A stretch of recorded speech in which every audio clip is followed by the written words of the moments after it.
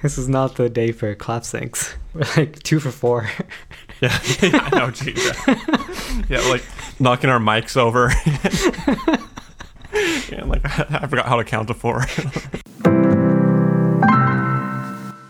Merry Christmas, Happy Holidays, Streeter. How's your holiday season going? We have holiday performances this time, unlike last year. Yeah, that's true. It's busy, which is nice. Because like you said, last year it was just a barren wasteland of canceled gigs and concerts that could have been. And pre-recorded Nutcrackers. Yeah. From previous years. Yeah. The Nutcracker is a big deal in San Francisco. The San Francisco Ballet Company is fairly renowned. And yeah, I would even venture to say historically it's the crown jewel of the performing arts organizations in San Francisco. I mean, the symphony is great too, and has become world class. But the San Francisco Ballet, I just get the feeling ever since, the United States premiere of the Nutcracker was with the San Francisco Ballet back in the 40s. So the arts community in San Francisco takes a lot of pride in it, in the ballet company here. So that's cool. But yeah, they're doing the Nutcracker right now and stuff. And I always thought when when the Nutcracker is going, that's a sign that some things are trying to return to normal. Yeah. Because when San Francisco cancels its Nutcracker, it's a big deal. It's a very big deal. I guess my local ballet company here, and I think there's a lot of great productions of the Nutcracker, but I will say I do think San Francisco's is pretty darn good and really unique. Like the actual sets and costumes, if you're into that sort of thing, San Francisco does some pretty cool things with theirs that makes theirs stand out, I think. Yeah. Yeah, they make theirs almost San Francisco looking, San Francisco theme, like Victorian era, late 1800s San Francisco, they make it look like, which is cool, which is very cool. Yeah. I did hear there was, I think in Munich, the ballet company, they pulled their Nutcracker this year. Oh, really? Yeah, it was kind of going around the sort of Norman Lebrecht slip disc circles as, they canceled the Nutcracker because the second act is racist. But oh, they canceled it for that. I thought you meant because of COVID cases. Oh, no. I thought, no. Like the old school canceled. Yeah. Like or the new school one, whichever one you want. But it's not like that at all. They said, I think even back in May or something, that they were just going to do something else this year because they want to just reconsider how they were doing the costumes for certain things in the second act because they thought it was a bit culturally insensitive, which I think is fair. I mean, and they took pains to say, like, we're not saying the Nutcracker is racist. We're not saying anything like that. We're just, and I can even imagine that, like, in America, I think we've talked about before how it tends to be more progressive in its artistic mentality. So sure, yeah. I can totally imagine how the costumes for a ballet company in Munich would actually be kind of like 1900s-y and maybe a bit cringeworthy nowadays for, like, say the tea dance, like the Chinese dance, right? Yeah. So I thought it was a good faith move on their part to way back in the, like, it's not just like they're all of a sudden succumbing to pressure. They said, like, we're just reevaluating. So I thought that was an interesting move, and I look forward to see what they come up with. That's fair. Yeah. Okay. Fair. I get it. Yeah. Sure. Take like a step back. Yeah. And look at it and think a little bit about it before just. Yeah. Yeah. Yeah. Because if you want to make the Nutcracker racist, oh boy, you totally could. Yeah. Yeah.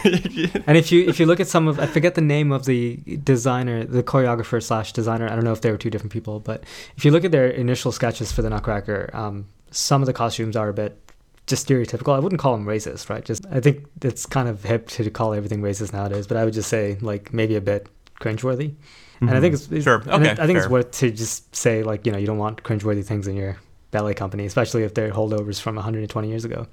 The way that we can keep enjoying classics is if we make an effort to sort of paint them in their best light. If we hold them to, if we put on productions of the Nutcracker that are exactly as Tchaikovsky would have seen them, then I suspect that a lot more like hyper woke people will actually want to cancel it, and they will succeed, right? Whereas if you go the Munich route, then the Nutcracker will be more everlasting. Yeah. No, and that's the great thing about performing arts, I think, right? Is maybe unlike a painting, unlike The Last Supper, it's going to always be The Last Supper, the Nutcracker or any production, any opera, even any symphony, but especially like these stage productions, right? Any musical, it's a living thing, right? It's almost like a body that, should, I think, get morphed over time, and people should put their own spin and flavor on it. And it should change, right? I would think Tchaikovsky would be all for that and stuff. So, if you start from the perspective that he wasn't trying to be racist or insensitive, he was just trying to he's trying to show like all these different cultures to Clara, right? Basically, from a good faith perspective, which I think he was. Then it's up to you to sort of take that spirit and update it to today, instead of, if you just keep the same costume from the late 1800s, then you're going to make Tchaikovsky look worse than he actually was. Yeah, no, exactly. And on that note too, it's funny when you listen to the Nutcracker or go to the Nutcracker, I can't help but just maybe I'm over romanticizing it in my head, but you just have to step back and laugh for a little bit. That, I mean, what would Tchaikovsky think if he was told this would be performed all over the world for hundreds of years after he died? Yeah. Like, he had no idea. I mean, it was his last ballet he wrote. One of the last works he wrote. It had a reasonable success at its premiere, as any good ballet probably would in Russia back in the days, right? But it wasn't hailed as a pinnacle of artistic achievement and things. But for him to think that by the year 2021, it's still, it is synonymous with Christmas music, and it's one of the most performed and adored pieces of art ever created. Yeah, exactly. So I do think it's a little bit our duty to shepherd it into the future in the best possible light.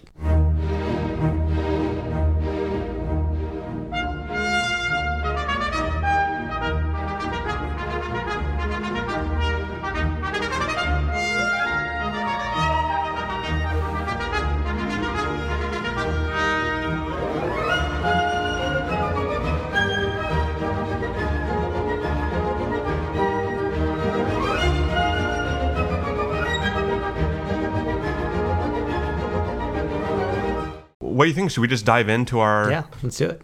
So our Christmas special last year, I think, is still one of my favorite episodes we've done, actually. It was great because it was very classic, very organic. We really didn't have much of a plan. We just had a question. What makes Christmas music sound Christmassy? Or what is Christmas music, right?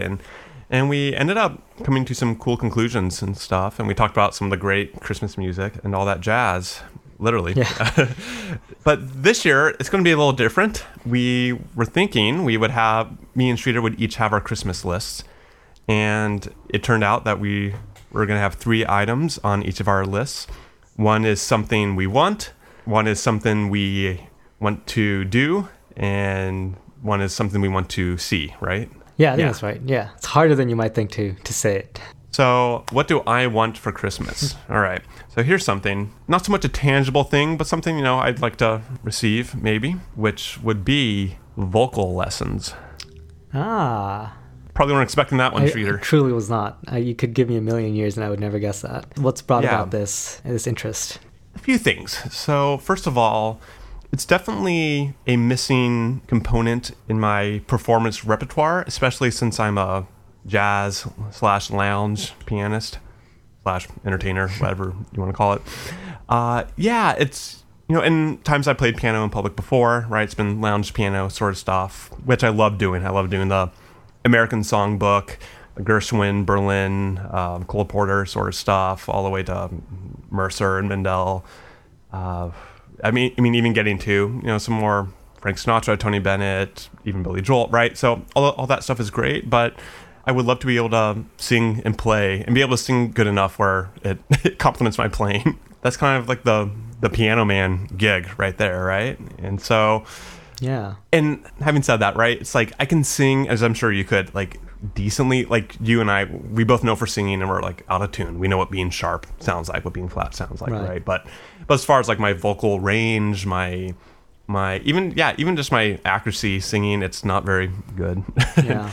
And quality of voice, and those are the things that you learn by actually studying or practicing voice, right? And also, I just love I love voice so much. It sounds sort of silly to say, but I just love vocalists. I love, like, when I play jazz piano and stuff, I love accompanying a vocalist. It's so much fun. And sometimes you don't have a vocalist with you, so it'd be cool to be able to sing, but also too, I've just always respected voice so much. As far as like methods of communication between two humans, I believe there's nothing that's more efficient and more effective at communicating information between two humans as singing, if that makes sense, right? Like the amount of terabytes of information that can be communicated by voice, by singing, even more than speech. When you hear Ella Fitzgerald or Billie Holiday sing one line, you hear their life story.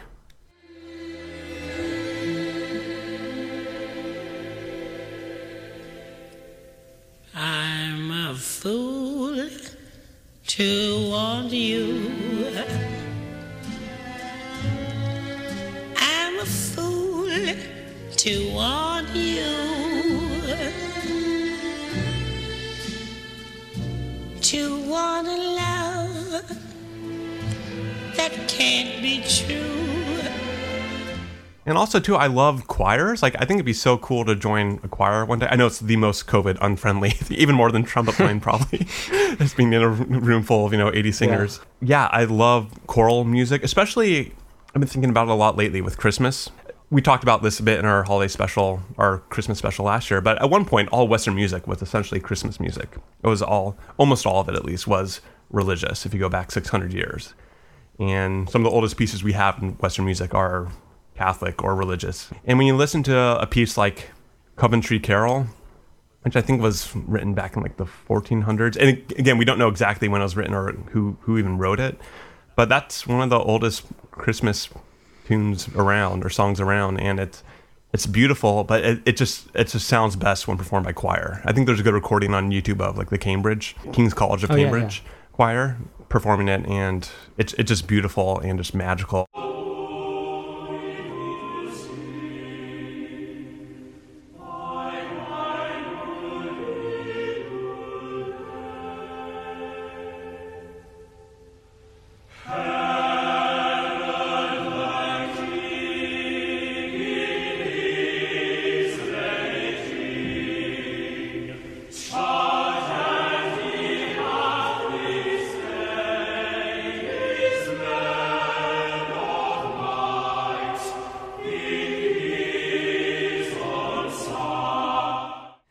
The voice has always been something that's pointed to as the thing that all instrumentalists should aspire to and learn from, right? If you read treatises, say, from the 18th century about anything from flute playing by Johann Quantz, or even keyboard playing by Carl Philipp Emanuel Bach, and pretty much all sort of written methods and treatises, they say that the thing we must always learn from is the way that one sings. Right, that's the thing that one is always trying to imitate. Yeah. This is why, for example, to study Bach without studying the Bach cantatas is incomplete, because you see when he puts certain figures to text, and you listen to people singing it, and you listen to what they're saying, it gives you a lot of information about why certain figurations he writes, the implication of that, and the affectation that you need to play that with. And then when he uses those same figurations in secular music, secular instrumental music, you know that he's keeping in mind this sort of vocal thing, right? And so that's just one example, but I think in general, like you always have to be thinking about the voice as a way to think about how to phrase a melody, or phrase generally, and sort of structure a piece, breathing, colors, diction, articulation. It's easy to just think about something like articulation as a purely instrumental thing, but it always has to have meaning, and that's something that really comes through in singing, because there's usually always a text attached, right? So it's never this purely instrumental thing like it is if you're doing a Paganini caprice. It's really easy to just think of articulation as this thing that you need to go really fast and like really crisp, right? But if you study vocal works, you start to think like, okay, why is the articulation like this? Why is phrasing like this? What's the meaning behind it? So it's something that's absolutely instrumental, and every instrumentalist has thought so. Yeah, well, I think it's interesting too. We think we sing first and then we play, right? Or like you learn how to sing and then you learn how to play an instrument or something like that. But it's funny to look at the folks that did it the other way around. It's like Louis Armstrong is an example. He recorded trumpet playing and all that before he recorded his singing. And it's funny when you listen to Louis play or sing, I mean, he plays the way he sang and he sings the way he plays, right? It's just one complete musical package. But I think they both, influenced each other and created something even better than the total, right? Same with Nat King Cole, right? He was a phenomenal jazz pianist from Chicago and stuff, and had his own trio and played his career kind of started and flourished in Los Angeles, I think, and And yeah, he was a hardcore jazz pianist, and then he got into singing, and his agent advised him to record some of his singing. And it's funny, now we think of him as a vocalist first, but and in a way too, like his playing influences singing, and his singing influences his playing. So I think it really is, you can't be a good musician of any respect without singing to some degree. Yeah. It's been on my to-do list for a long time to actually. Yeah, I would love that too. I mean, just we both play open instruments, really. Like, I mean, the trumpet has a mouthpiece, but I would say the flute and trumpet are two instruments that are very close to the human voice. So even from a purely utilitarian perspective, I think taking any amount of voice lessons is going to improve your trumpet playing, right? It's going to improve like focusing on the point of resonance between your eyes, right, at the top of your nose, or whatever you want to call it, that area. That's something that voice instruction gets to immediately in terms of opening up your oral cavities and just working on the resonance of that. And that really does affect flute playing for sure, right? You sound different when you're sick. Yeah, and I think trumpet's similar. So, I mean, obviously there's all the musical reasons, but from a purely utilitarian perspective, if you take voice lessons, it's going to improve your trumpet playing as well. Yeah, that's right, because flute and trumpet, there's nothing that vibrates in it, right? The instrument, right? It's not like there's no string, there's no reed. Yeah. Yes, cool. So we'll see. Yeah, I would say that's very gettable. So it is attainable. Yeah, I don't even think you need Santa, quite frankly. Yeah. Yeah. So, all right, sounds good. All right, Streeter, what would you like for Christmas? I sound like Santa at the mall. Right up here on my lap. All right, I gotta refocus myself. Yeah. The thing that I want is a Baroque flute. Oh, there we go. Yeah. Now we're talking. And I'm still hopeful that I might actually get it fairly soon, because I've applied for a grant here to purchase one, and I should be hearing sometime soon. So we'll see. But hell yeah, this is something that is probably the biggest thing that I've changed my mind on in the last year. Because I don't know if you remember, we talked about period instruments in, I think, episode 7, the source code. I wasn't necessarily trashing it, but I was kind of saying that I prefer the modern flute and in general modern instruments. And I don't know really what has happened, but in the past year, something has changed in my mind, and I find myself more and more drawn to the Baroque flute, and I really want to get my hands on one and learn to play it. And more I've been finding Bach hard to listen to on the modern flute. Part of that, I will say, is that it just so happens that the people who really have spent a lot of time thinking about Baroque music, they end up playing Baroque instruments. So the specialists are playing Baroque instruments, whereas the people who play everything are playing just on modern instruments. So there's a bit of a correlation causation here. It's not necessarily that it sounds better on Baroque instruments, but... Okay.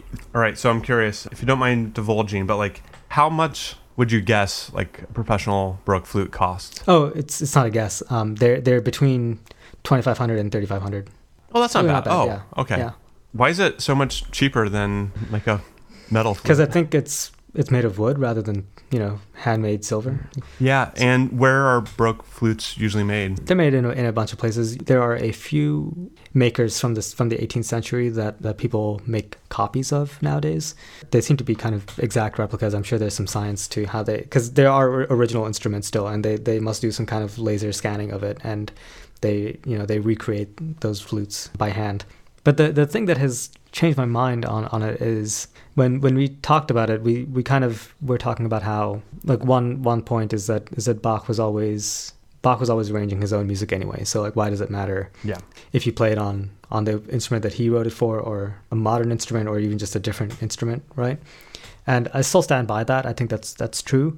But to like, an analogy would be like if someone like the writer Nabokov, who wrote in Russian, French, and English, and then translated his works between all of those languages himself. He always was translating his own works, but it doesn't mean that there's no point in reading the work in its original text.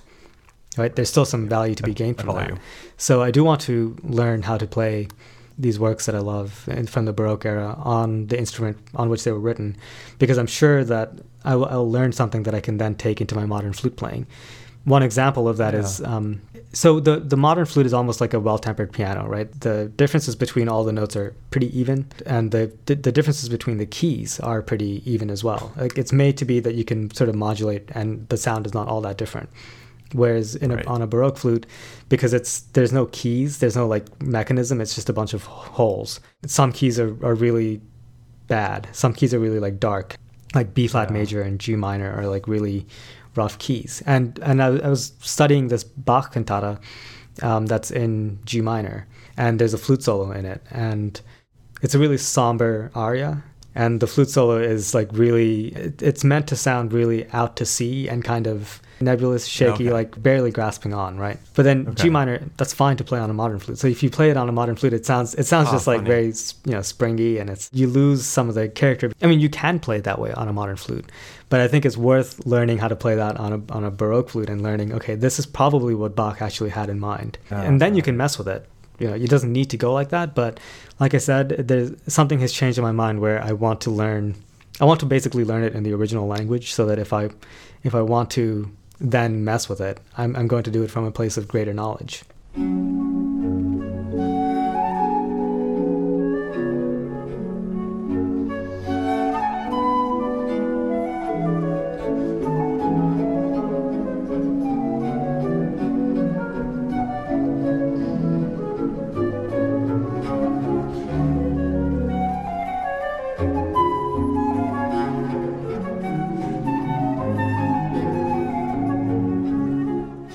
Yeah, that's really interesting. I mean, on the trumpet side, right, when you look at the Brandenburg concertos or the Christmas oratorio, most people, probably 2/3 of people, play that on modern equipment, like a modern piccolo trumpet. But maybe 1/3 nowadays play that on Baroque trumpets, which that's way up than it was maybe even 20 years ago. Like, no one played it on Baroque trumpets. Yeah. A, because Baroque trumpets are really hard to play. They're extremely difficult. Yeah, because there's no valves, right? So it's all done with your lips and stuff. You will see holes on a Baroque trumpet that you see some people covering up with their fingers, but don't be fooled. That doesn't change the notes. That's just to help with a few, with a little bit of the tuning on some partials, but that doesn't change the notes at all. It's funny. It does. It used to not say this, but I'll say it now. Bach's music, I do think, does sound better on Baroque trumpet, and maybe that's because he wrote it for that. I mean, the trills sound more tough. They're harder too, because you have to do it all with your lips. You can't just use your valves and stuff. So maybe it brings Yeah. more tension into the music. Yeah. yeah, maybe that's what I'm hearing or Yeah. something.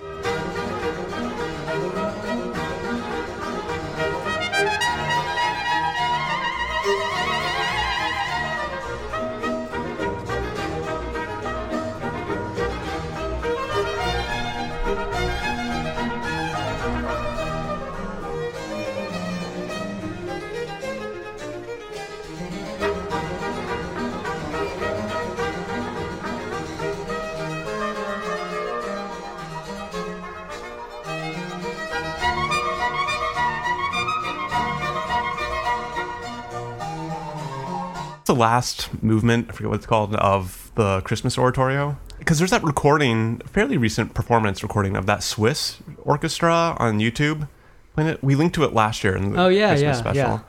Yeah, because they're phenomenal. I don't know much about them, but they sound so good. And when the trumpet section, when they play that opening and that fanfare sort of figure, it's so in tune. It's crazy. You never hear the Christmas oratorio that well in tune. Yeah. Also, because there's no valves on a Baroque trumpet, it's just one long pipe. When you do line the overtones up and you actually do play in tune, the resonance just takes over the whole. I mean, not takes over, but just really projects. Yeah. Really well across the whole concert hall, and it's just beautiful and gorgeous, and such a crisp but reverberant and sweet and robust tone it has that you can't get, I don't think, on a piccolo trumpet or even a B flat or C trumpet. That's just like physics take it. If you nail it, you're like in line with the universe, right? in a way that you're really not with modern instruments.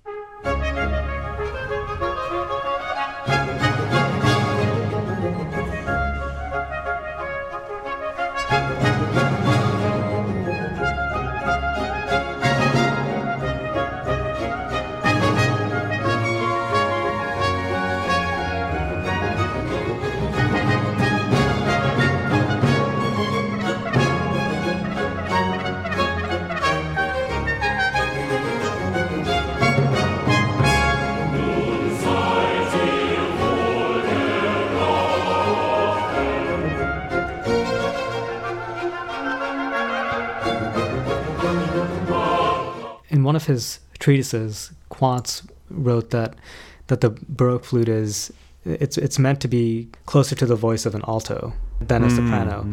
Yeah, whereas the modern flute is very much a soprano voice, and that's that's another thing that I've noticed when I've been listening to, for example, the Olive Bach people that we've talked a lot about before. They released a few weeks ago a recording of the trio sonata from the musical Offering, which it's with a harpsichord and a da gamba violin, Baroque violin, and Baroque flute. And it's interesting that in modern recordings, the violin and the flute are sort of competing voices because they're both soprano instruments, right? So the voices are a little bit muddled.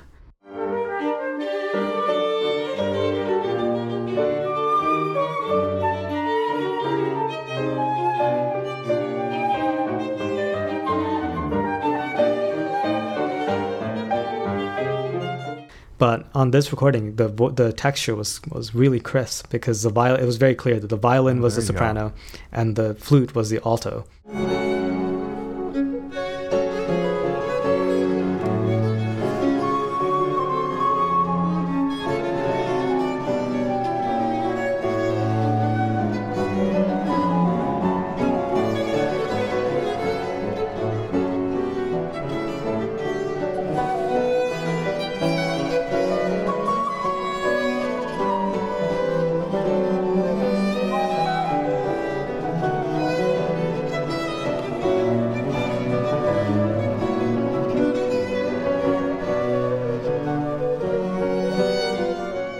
These are all things that I'm just interested in sort of exploring, and sort of like what you and the voice. I think these are all things that, it's just going to make my general musicianship better. Like it's only going to be better for my modern flute playing, right?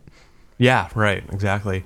Yeah, no, it's funny. And then on the topic of like hip or historically informed performances, I do think I don't know. I'm a sucker for Christmas music performed on like Baroque Christmas music performed on Baroque instruments. I just think, again, the Christmas Oratorio by Bach.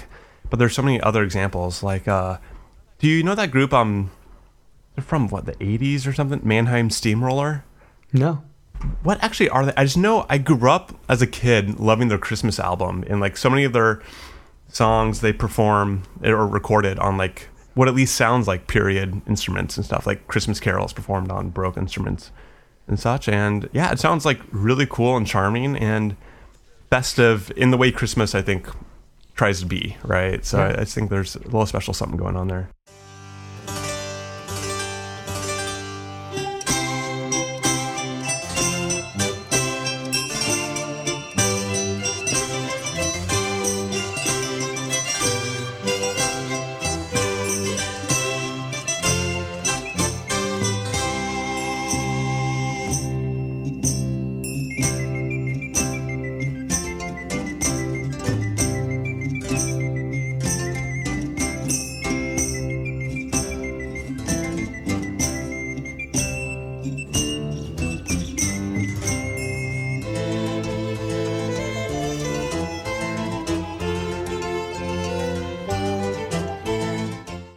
What next? Now it's something we want to do. So here, all right, so what I would like to do, and this kind of falls in line with what we were talking about earlier this episode, I would love to play in a ballet orchestra. Yeah, so I play in a few symphony orchestras around San Francisco, which is it's great and stuff. I do some other gigging as well, but something I haven't done. I think I did it just a couple times in college, but I was only a sub. I think I was just like filling in for someone that got sick. But yeah, I love to play in a ballet orchestra, and we were talking about the Nutcracker earlier. But I just love the ballet repertoire so much, especially as a brass player, but I think even as any instrumentalist, I think the ballet repertoire is just so good. And like I feel as a trumpet player, if I play in an opera orchestra, it's kind of like hit and miss. Like there's some operas that are like really epic, great trumpet parts. I think the Wagner or Strauss operas, or even the Verdi ones are great. But there's also some ones that, I mean, the Mozart operas, even the Rossini ones, they're pretty boring to play as a trumpet player. And your notes per capita is horrendously low on those. Yeah, it's lots of counting rests, as we said. But also, forget being a trumpet player, just the music too in operas is very hit and miss. Like there's some operas, there's a lot of operas I think just aren't that good. There's some great ones. There's a lot of pretty bad ones that people play and perform. Così fan tutti. Oh, sorry. Did you hear that? Did you hear that too? Weird. Okay. Yeah, I'll second that. But no, that's one of many that are just really subpar. Yeah. And even in the symphony realm, like again, as a trumpet player, the Mozart symphonies, I just don't want to play ever as a trumpet player. I love a lot of them, but there's not great trumpet parts. And even, just forget being a trumpet player, just the orchestral repertoire. I think there's some hits and some misses. But with ballets, I don't know what it was. Maybe it was because, it was just like the pinnacle of artistic achievement in that era. Everyone strived to create a great ballet or something. I don't know. The whole ballet repertoire, maybe there are a few exceptions, but as a whole, it's just all so good. All the Tchaikovsky ballets, Prokofiev ballets, Stravinsky ballets, even the modern ballets and stuff, even some of the stuff by Philip Glass and French ballets, they're all so fantastic. I think there's something to ballet music that it must stem from the fact that more than symphonic music, which is abstract, and operatic music, which is there's a lot of different things going on, right, between arias and recitativos, and there's a lot of moving parts in opera music. And you'll hear opera people who play in opera orchestra saying that it's a lot of counting breaths, but it's a lot of terrifying moments as well. But there's something in ballet music where it's the whole production is almost a celebration of virtuosity. I think it's just there's something in the spirit of ballet that it's people on stage are pushing the human body to the limits, and the music is written in such a way as to sort of encourage that, and then the musicians in the orchestra are doing the same, right? It's all very instrumental music, and I mean that in a good way. It's instrumental virtuosic music. It's all just really good fun. The music is usually active, even if it's slow. There's always a driving force to it. Yeah, I will say too, it's there's a bit of realness to playing in a ballet orchestra, like real timeness, like live, like you're playing it live, right? Where let's say you're playing in an orchestra and this is your third night playing, even a great work like Mahler Symphony 7 or something, right? It's great work. The goal, more or less, maybe it's good or bad, probably bad, but the goal more or less is to play it more or less the same way you played it the last two nights, right? Just execute it the same way. You have the same conductor, most likely, right? So it's the same interpretation, all that. But ballet will vary a lot from night to night, right? The dancers are a bit tired this night. They have to take it slower. Everything is off the stage, right? The conductor, you're following the conductor who's following the dancers. You're a bit more on the edge of your seat playing in a ballet orchestra. You can't really just sit back and turn on cruise control. Yeah. It's the same in an opera orchestra as well. Because the singers are always doing things differently because they're singers, and they're often inaccurate, which is fine because also they're singers. Yeah, you have to change keys on the fly. Yeah. Right? It's weird in opera. I think too with ballet, I mean, if you watch any great ballet companies perform, when the orchestra and dancer are like locked in sync, it's just so captivating and beautiful. It's just like a good example that comes to mind is there's that scene from Giselle that it's one of the famous scenes from Giselle that like all ballet dancers know of and maybe secretly fear. Yeah, it's from Giselle. This clip itself is from, I believe, the Royal Ballet. I forget the dancer. She's Russian, which doesn't narrow it down at all, but but she's really phenomenal. And the scene is just like how well in sync they are. It's even better than if they like planned it. It had to be like done live in real time, almost the way silent films were done, right? It's just the orchestra has to just be reacting in real time to everything she's doing, and she's also paying attention to what the orchestra is letting her do at the same time. So it literally sort of is a dance between dancer and orchestra that is just so interesting and captivating that we don't really have in most other art forms. I'm sure there's some of that in opera or even like Broadway shows and stuff. There's definitely a big element of that, but in ballet it's just so cool and beautiful, and when it's done well, it's just so captivating in a way few art forms I think are. We'll put that clip in the show note, that clip from that scene of Giselle with the Royal Ballet. But even just hearing the music, you can tell it's meant to be danced to, and you can almost like feel the dance in the music.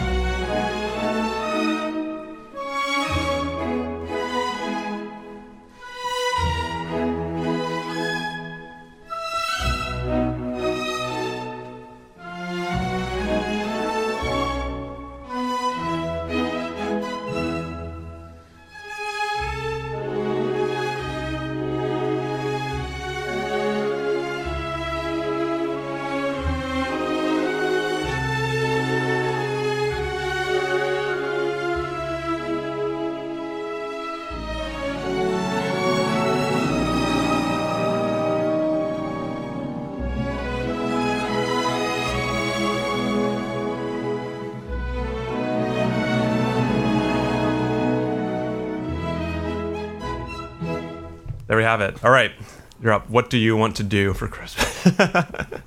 Yeah, but what's on your list of something you'd like to do? So yes, something I'd like to do. It's a long shot, but I think it's achievable. Let's hear it. One thing that I'd like to do is to start a music festival. Hell yeah! I can't wait. Yeah, I'm gonna be I'm in, right? I'm like the Yeah. executive vice president or something. I can make my own yeah. title. You'll be the fixer, right? Yeah.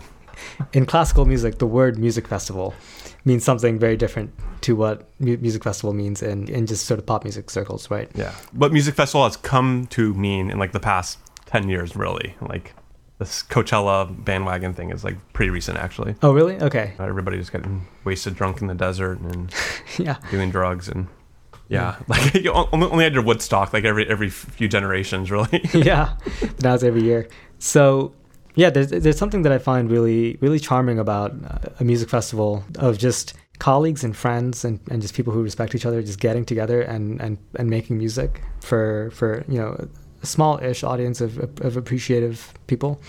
And it's usually in the summer and it's more casual. There's some bigger concerts, but it's a lot of sort of small groups, and it's a really fun vibe. And I'm curious what you think about music festivals. Yeah, I think they're fantastic. Yeah, and some of the music making that happens at these festivals is just fantastic. Especially when you look at the big ones like Aspen, Verbier, Tanglewood. Some of Bernstein's greatest performances he conducted were at Tanglewood with the Boston Symphony. Yeah. So yeah, I think they're wonderful.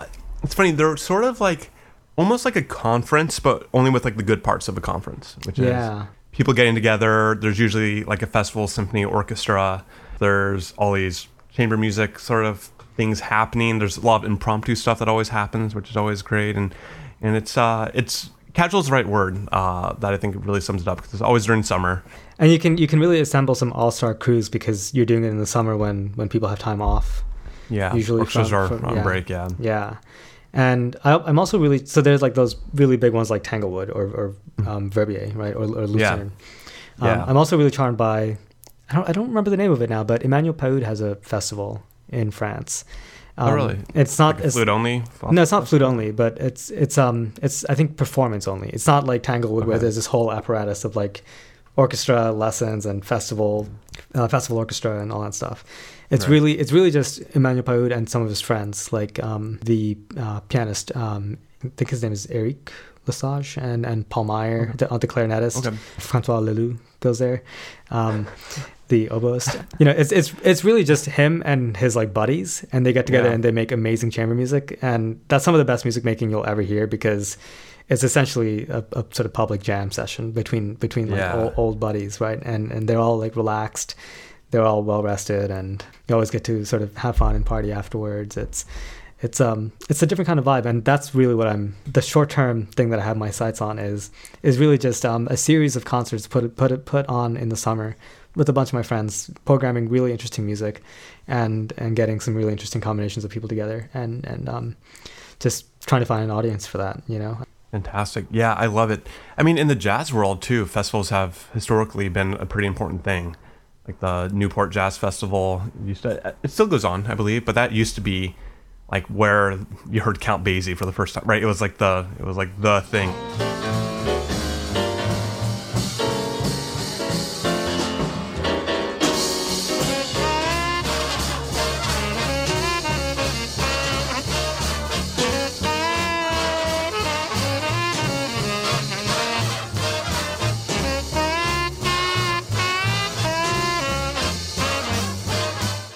Will the podcast have a booth? Oh, you know it. Yeah. Would you do it in Indianapolis? Maybe. That makes sense. Yeah. I don't know. Like it could be cool to do something where there isn't a lot of music already necessarily. Like there's an early music festival here, which is the longest running early music festival in the country. Yeah, actually, nice. Yeah, in Indianapolis. But I like the idea of in France there are a lot of music festivals that take place in the south of France in sort of ski resort towns. Yeah, I like the idea of going to somewhere or bringing your friends somewhere where people aren't necessarily expecting to hear a lot of interesting, crazy music. Dayton, Ohio. Dude. Yeah. Well, I mean, I think Dave Chappelle does a similar thing, right? Like or at least he did it. He did it during the pandemic when all the comedians were out of work. He has like his house is in Ohio, right? Oh, is it really? So interesting? Yeah, I think it may be in Dayton. Oh, okay. Oh, wow. Somewhere. Yeah, he has like a. He has like a. It's fine. It's good. Yeah. I think he lives there because like no one bothers him there, right? But he has this huge complex. But I think when all the comedians were out of work, he basically just got all his buddies. He like flew them in, and they just did like a mini. They just they all like did sets at his house. Interesting. And that's kind of that's kind of the thing, right? It's no one expects to hear like all these great comedians at Dayton, right? It's not like you're doing this festival in New York City and you're doing all like crazy ideas. Like New York City already has that going on. Right, to bring something really crazy and special, by bringing in your friends from all around the world who are doing interesting things, right? To bring that all into Indianapolis because everyone has time off at this 1 week, right? During the summer, and then you also get to hang out with your friends and all that stuff. It just seems like this cool way to sort of kill a lot of birds with one stone. Yeah, the main difference between, as we're talking classical music festivals and what people think of like music festivals out in the populace, the main difference is classical music festivals are usually in really like rich white ski towns. Yeah. that has become like the de facto, like Aspen, right, and stuff, and Verbier or Teen, or Courchevel, yeah. I don't know why is that. How did that become a thing? Maybe it's a conspiracy. They're trying to make more money in the off season, these ski towns, and they maybe host a winter one at these ski towns. I don't know. That would be fun. Seems pretty James Bondish. He always has to sneak into the party in the middle of the Austrian Alps at the big rich mansion and stuff. Skydives in the snow.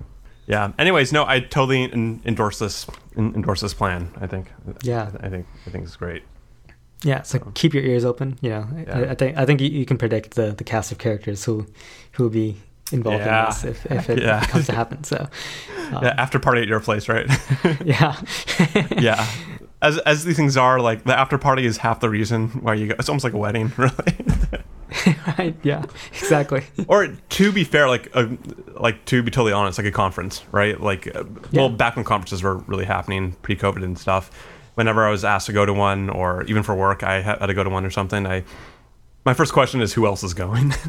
Exactly. Like, it is more to do with who's actually there than what's really going on there. So. And it's this place where you can. I always remember like the first time. I think they said this every time, but the first time sticks with me when I went to Tignes, and they said on the first night the director was talking to all the students, and he said, don't spend all day in your hotel room practicing. Yeah. You can do that all year when you're at school.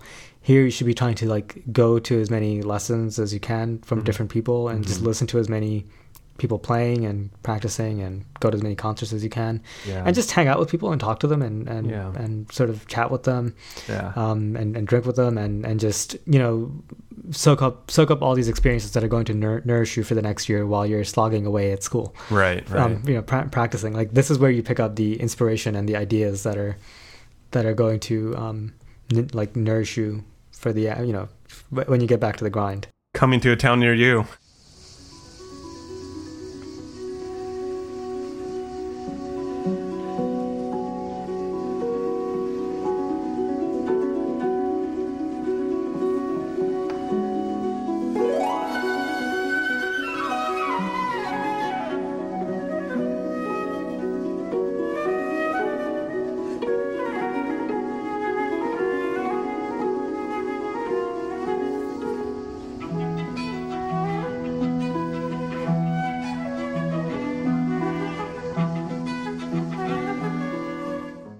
So something I would like to see or attend, and I think this could be like a golden opportunity for innovators in the classical music space.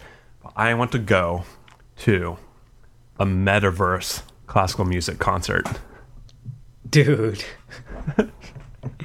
Oh my God. Okay, so first of all, what would that even look like?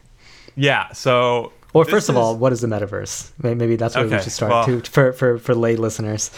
Peter, if you could answer that question, you could make $1 million overnight. Yeah. But no, it's like asking, I mean, the metaverse, the way I think about it, and the way like people around San Francisco talk about it, as we assume we know what we're talking about, but usually not the case. But yeah, it's almost like asking someone what the internet is like in the 70s, right? Where, sure, the current, like the technologies that would power the internet were being built, and they knew like loosely what the concept would be. You know, any computer can talk to any other computer in the world. And at the end of the day, that's essentially what the internet is, right? But no one could have told you what the internet would actually look like, right? Or what it would actually be. And so the internet 3.0, everyone's talking about it, or, you know, the metaverse, basically the next era of the internet that is going to be very heavy in virtual reality and like augmented reality. And it's going to be, yeah, essentially those sort of technologies that usher in a new way we communicate and interact with each other as a species and as a society. And so what you can see from the metaverse right now is mostly like VR goggles, like the Oculus, Facebook goggles and stuff, where you can play games. It's mostly games right now. But to be fair, games are often like the drivers of like the next technology, right? It was computer games, arcade games that pushed compute power back in the 70s, right? But the idea that some people are talking and already starting to think about, and companies trying to develop things like this, is the metaverse for entertainment. So an example would be like a metaverse basketball game, or if you want to watch the Knicks play the Bulls, right? Instead of going, you know, buying a ticket and going to the real world game, there will be a simultaneous metaverse game where the game is somehow projected and captured and put in a virtual reality thing, and you could pay $1 for a ticket, or $1, choose your virtual currency of choice. But you can pay something. Yeah, right. So you could attend it virtually with your goggles, and in the stadium is everyone else. It's like an avatar, everyone else also attending it virtually. You could experience it that way, right? And that's that's like a loose sort of idea for what the metaverse is for entertainment, as far as I understand it and like what I can interpret from it. But with classical music, yeah, essentially you could have a concert. Maybe it's like recorded in someone's home or backyard, like a chamber concert. And it's, you know, you have to capture it with like a few cameras. You could view it from any orientation, but then you can go to it virtually, right? You can put on your VR goggles and you can go to it, and it feels like more or less you're kind of there, right? And with other people that are there as well. And I think this could be huge for like performing arts in general, especially classical music, right? Because it makes it so much more accessible, right? You can attend a concert from your home and stuff, because that's the thing that I think we're missing with all these live streaming things. Even the folks that do it really well, like the Chopin competition that we talked about last time. I mean, even then, but like especially the orchestras that live stream their concerts on the internet, just like watching a concert out of a web browser, it does lose something when it's just one more Chrome tab, right? Yeah. But because, and we talked about this maybe a year ago in one of our episodes, right? The things that are getting more expensive every year, like almost all technology is getting cheaper every year, right? But the few things that are getting more expensive every year in our society are experiences, right? Like wine tasting. Your movie tickets are getting more expensive. Your Hamilton tickets, weddings are getting more expensive, right? And so this is a way, I mean, this is such like a big sort of opportunity I see. It's like have experiences in virtual reality, in the metaverse. I think, I mean, my humble opinion, that's going to be one of the powering things that drives this new era of connectivity and the internet forward. And if anything, this is just accelerated by the pandemic because it's very COVID friendly, right? And again, there's no limit, right? You can have 20,000 people from around the world attend your concert virtually, right? And, you know, it's no COVID risk, actually, right? Yeah. So I just think this checks so many boxes of what maybe, you know, the performing arts and maybe especially classical music kind of need and can so benefit from. And as far as I know, I haven't researched it too much, no one's really doing this. It's such like a ripe opportunity for someone to be the first one to kind of pave this way and see how it works and how successful it is. Yeah. And I think it's only a matter of time.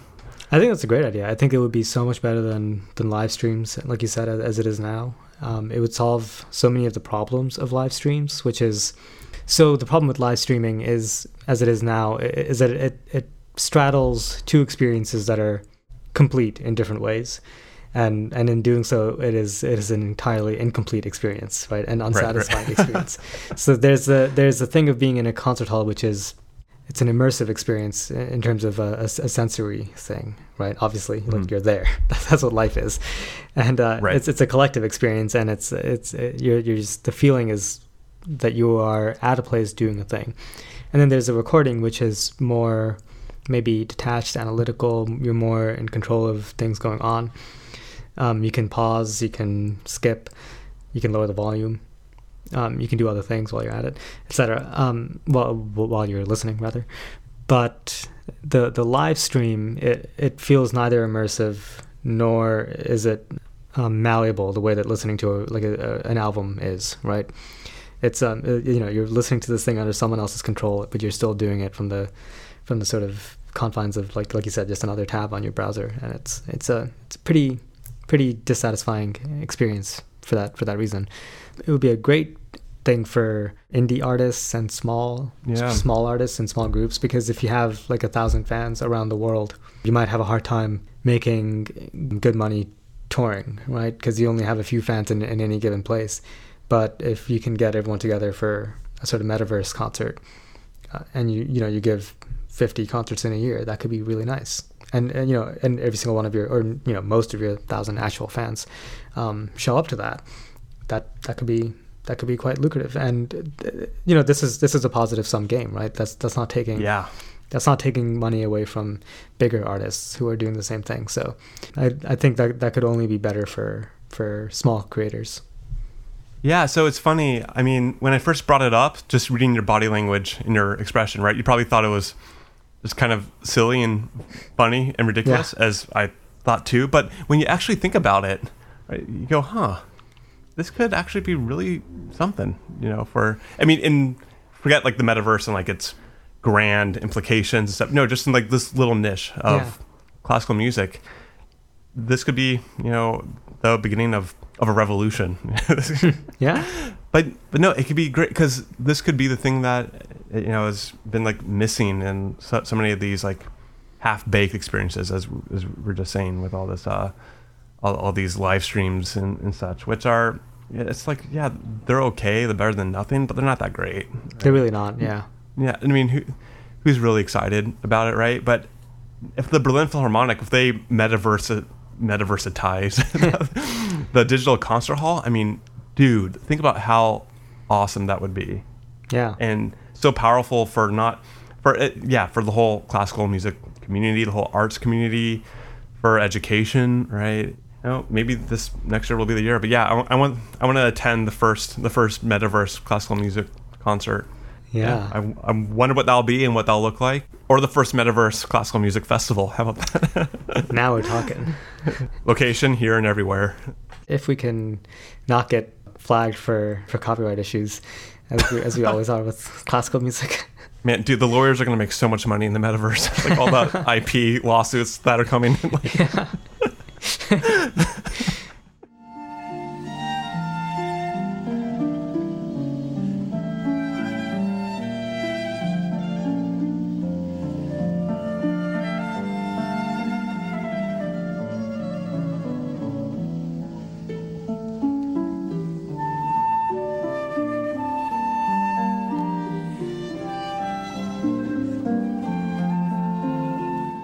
The thing that I would like to see, it's a thing that I would like to see happen, and it's not the same way that you chose to interpret it, but what I would like to see is orchestras not really do so much in the way of things like pops concerts and other kind of quote unquote like fun, accessible events. Right, yeah. To put it in a more positive light, because that's saying something that I don't want them to see. What I do want to see is orchestras making more of a let's say like a musical brand for themselves. Okay. So it seems to me like there was a time, maybe in the late 2000s, when the really top tier orchestras, they kind of do have musical brands, for lack of a better word, right? Okay. Like there are certain orchestras that are just known for certain repertoire or certain styles of playing. Yeah. Can you give some examples that come to mind? So, I mean, you know, there's a, you know, the unimpeachable Chicago Symphony's brass section, right? Yeah. Like they're known for a particular kind of sound that they get out of their brass section, and that influences the way they play certain things like Mahler symphonies or Wagner stuff, right? There's a sound there. The Boston Symphony, I think, is, correct me if I'm wrong, I think you know them more than I do, but they really have a niche in French repertoire, right? Yeah. This was especially true, like, say, back in the 60s and like that era of the American orchestra, right? Yeah. Where, yeah, like the Boston Symphony, yeah, they sounded a lot like a French orchestra. Even their trumpet players, like Roger Voisin was a trumpet player that played with them for a while. Yeah, so they were a French-sounding orchestra. Cleveland Orchestra had a very Hungarian sound to it. And a lot of that was because of George Snell was their conductor and music director for a while.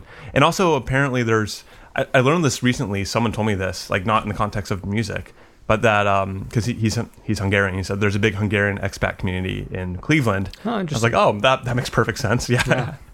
Yeah. I mean, the Philadelphia Orchestra had a Italian sound to it, right? With Riccardo Muti, and a lot of those guys got that sort of sound. Bernstein got a very Russian sound out of the New York Philharmonic, right? And that kind of formed their identity for what that orchestra sounded like for decades. Yeah. Yeah, I cut off myself halfway through. So to be clear, what I meant to say was that, yeah, in the sort of 60s era, the major orchestras had these kind of identities, right? It seemed to me that in the late 2000s, maybe early 2010s, the second tier orchestras in America were priming themselves to sort of build similar identities for themselves. Yeah, and you're talking like, so not the Chicago Symphony, but maybe like the Seattle Symphony. Yes, or the Detroit Symphony, Dallas, yeah. Right.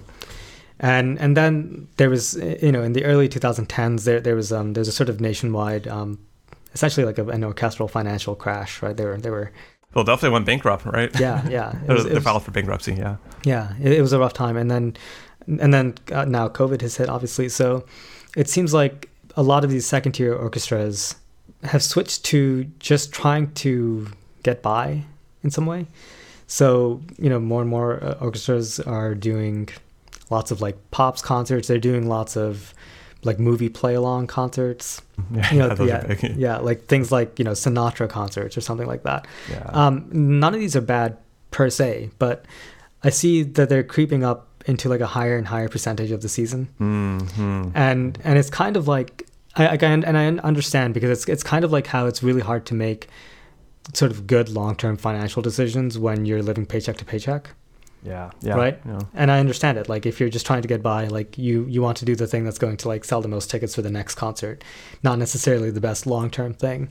So I'm not saying that I know that how they can achieve this, but what I'd like to see them doing is try to build some sort of musical identity for themselves, either with a certain sound or style of playing, or a certain kind of repertoire or approach to the music, either like, for example, very conservative, like just trying to sort of make very pure classical interpretations of standard repertoire, which is a thing that's a thing worth striving for, or sort of a more radical vibe, you know, really going crazy with interpretations. There's so many ways you can sort of build a musical identity around your organization, and I think that's actually what's going to make them a long-term financial success, right? It's because then they're going to have a rapport with their local audience about, like, they have something to be proud of. It's not just the local symphony that, you know, one week plays along with Lord of the Rings, and then another week does a Sinatra concert, and then a third week does like a Christmas show, and then, you know, stuff like that, right? They have like they can be like, oh yeah, we have this local orchestra that really prides itself on the way that it interprets late romantic music. Yeah, right. You know? Yeah. But that's I don't know how you get there, because like I said, it is hard to make long-term good financial decisions when you're living paycheck to paycheck. So yeah, so I think an interesting case is Boston, right? They have that divide, right? They have the Boston Pops, and then they have the Boston Symphony, right? And they're two different orchestras with different music directors. Some of the players cross over, but some don't. Yeah, and even the Boston Pops, from what I understand, it's like a fun time, because I know like Michael Martin, I believe he plays trumpet in the Boston Symphony. He also plays in the Boston Pops. But for the Boston Pops, it's the rest of the trumpet section is not from the symphony. They're like his friends, like his brother Chris Martin, who plays in New York and stuff. So they fly in to like play for the Pops concerts and stuff. So it even adds to a more like festive, celebratory vibe, with that orchestra, because it's not the same orchestra that is playing, the Brahms symphonies, right? Yeah. And stuff. So I think that divide is really good. It makes the marketing very simple too. It makes the brand building very simple and clear. And I think there's a reason Boston has had that for a while, and why they keep doing it, and why both orchestras, the Boston Pops and the Boston Symphony Orchestra, are very, very successful and amongst the best of what they do. So I wish more cities kind of took that approach. I believe Cincinnati tries to. I think there was a Cincinnati Pops, or there sometimes is, as well as a Cincinnati Symphony. But yeah, I wish there was a New York Pops Orchestra, a Chicago Pops, a San Francisco Pops. Yeah. And maybe that's kind of a solution to your qualm. Maybe, yeah. I understand that you want to sell more tickets, but if you just keep doing Pops, like, you might sell some more tickets than you might if you did like a Mahler concert or something. Yeah. But if you keep doing that for long enough, then the city itself won't really have any pride in you, because they don't really know what you are. You're just there's no identity there. So yeah, I think you're right that having a split maybe is good. Yeah. Well, it's funny, you talk to people that have been going to concerts for a long time, right? Some people that have been going to the New York Phil for decades and decades, or frankly the Met Opera and the New York City Ballet as well. They'll say, the quality of the music making, there's some debate there. Maybe it's better now, maybe it's not as good now. Who knows? But the quality of the audience has definitely gone down. That's what everyone agrees with. Where when you would go to a concert of the New York Phil in 1960, during intermission, you would go out to the lobby and you'd hear people talking like, "Man, Lenny, I mean, he must be sick right now. He must have a cold, right? Right? It's like more likely he's hungover." Yeah, or wow, there's a bunch of new players in the wind section. Are you hearing? Yeah, okay, it sounds a bit interesting. Yeah, right. There's a real city identity with their orchestra, the kind of identity you usually see with like sports teams, right? That's what I was gonna say. Yeah. Back in the 60s and 70s, you could turn on the classical radio, and if you had a decent ear, you could not only pick out the piece, but which orchestra is playing it, right, over the radio. Now there's been a homogenization, something like that. We'll go with it. Of the American orchestral sound, right, where they all strive to kind of just be more or less the same. Again, the music making is world class, but it's also just less interesting. Yeah, and I think it would also be really good for the musicians who play in the orchestras. Yeah. Because another thing that I see with American musicians is that so many of them sound the same, because there's something to be said for, if you're going to go the orchestral route, there's something to be said for learning how to play within the context of a certain kind of sound or a certain kind of style, right? So, I mean, we always give the example of the Berlin Philharmonic, but I think the Boston Symphony is another good example, or any of the sort of great 60s orchestras in America, right? You hone your playing through this sort of the context of a larger style, and then you end up having an interesting playing style as a soloist that's like different than the soloist from the other orchestra, right? Whereas in American orchestras now, you can probably play a massive game of like musical chairs with American principal players, and most of the orchestras will kind of sound the same. In fact, that's what happens. There's a lot of swapping of subs going around. No, and also I just have to say too, like ever since I was a kid, I loved the Boston Pops, right? Because as a kid getting into classical music, or being a trumpet player, in 5th grade, right? So, I loved listening to concerts of the Indiana Jones music, right, and things, and the Boston Pops holiday concerts, right? We said Sleigh Ride. That's kind of like the classic example. Every Pops holiday concert has Sleigh Ride at the end. Sort of a guilty pleasure too. I love playing Sleigh Ride. So. Because there's that trumpet horse whining at the end, right? Oh, yeah. The player makes the horse sound. Yeah. That should be on all orchestral auditions. That should be. That would be great, yeah. It probably is on Pops auditions, actually. Yeah. It should be in the final round.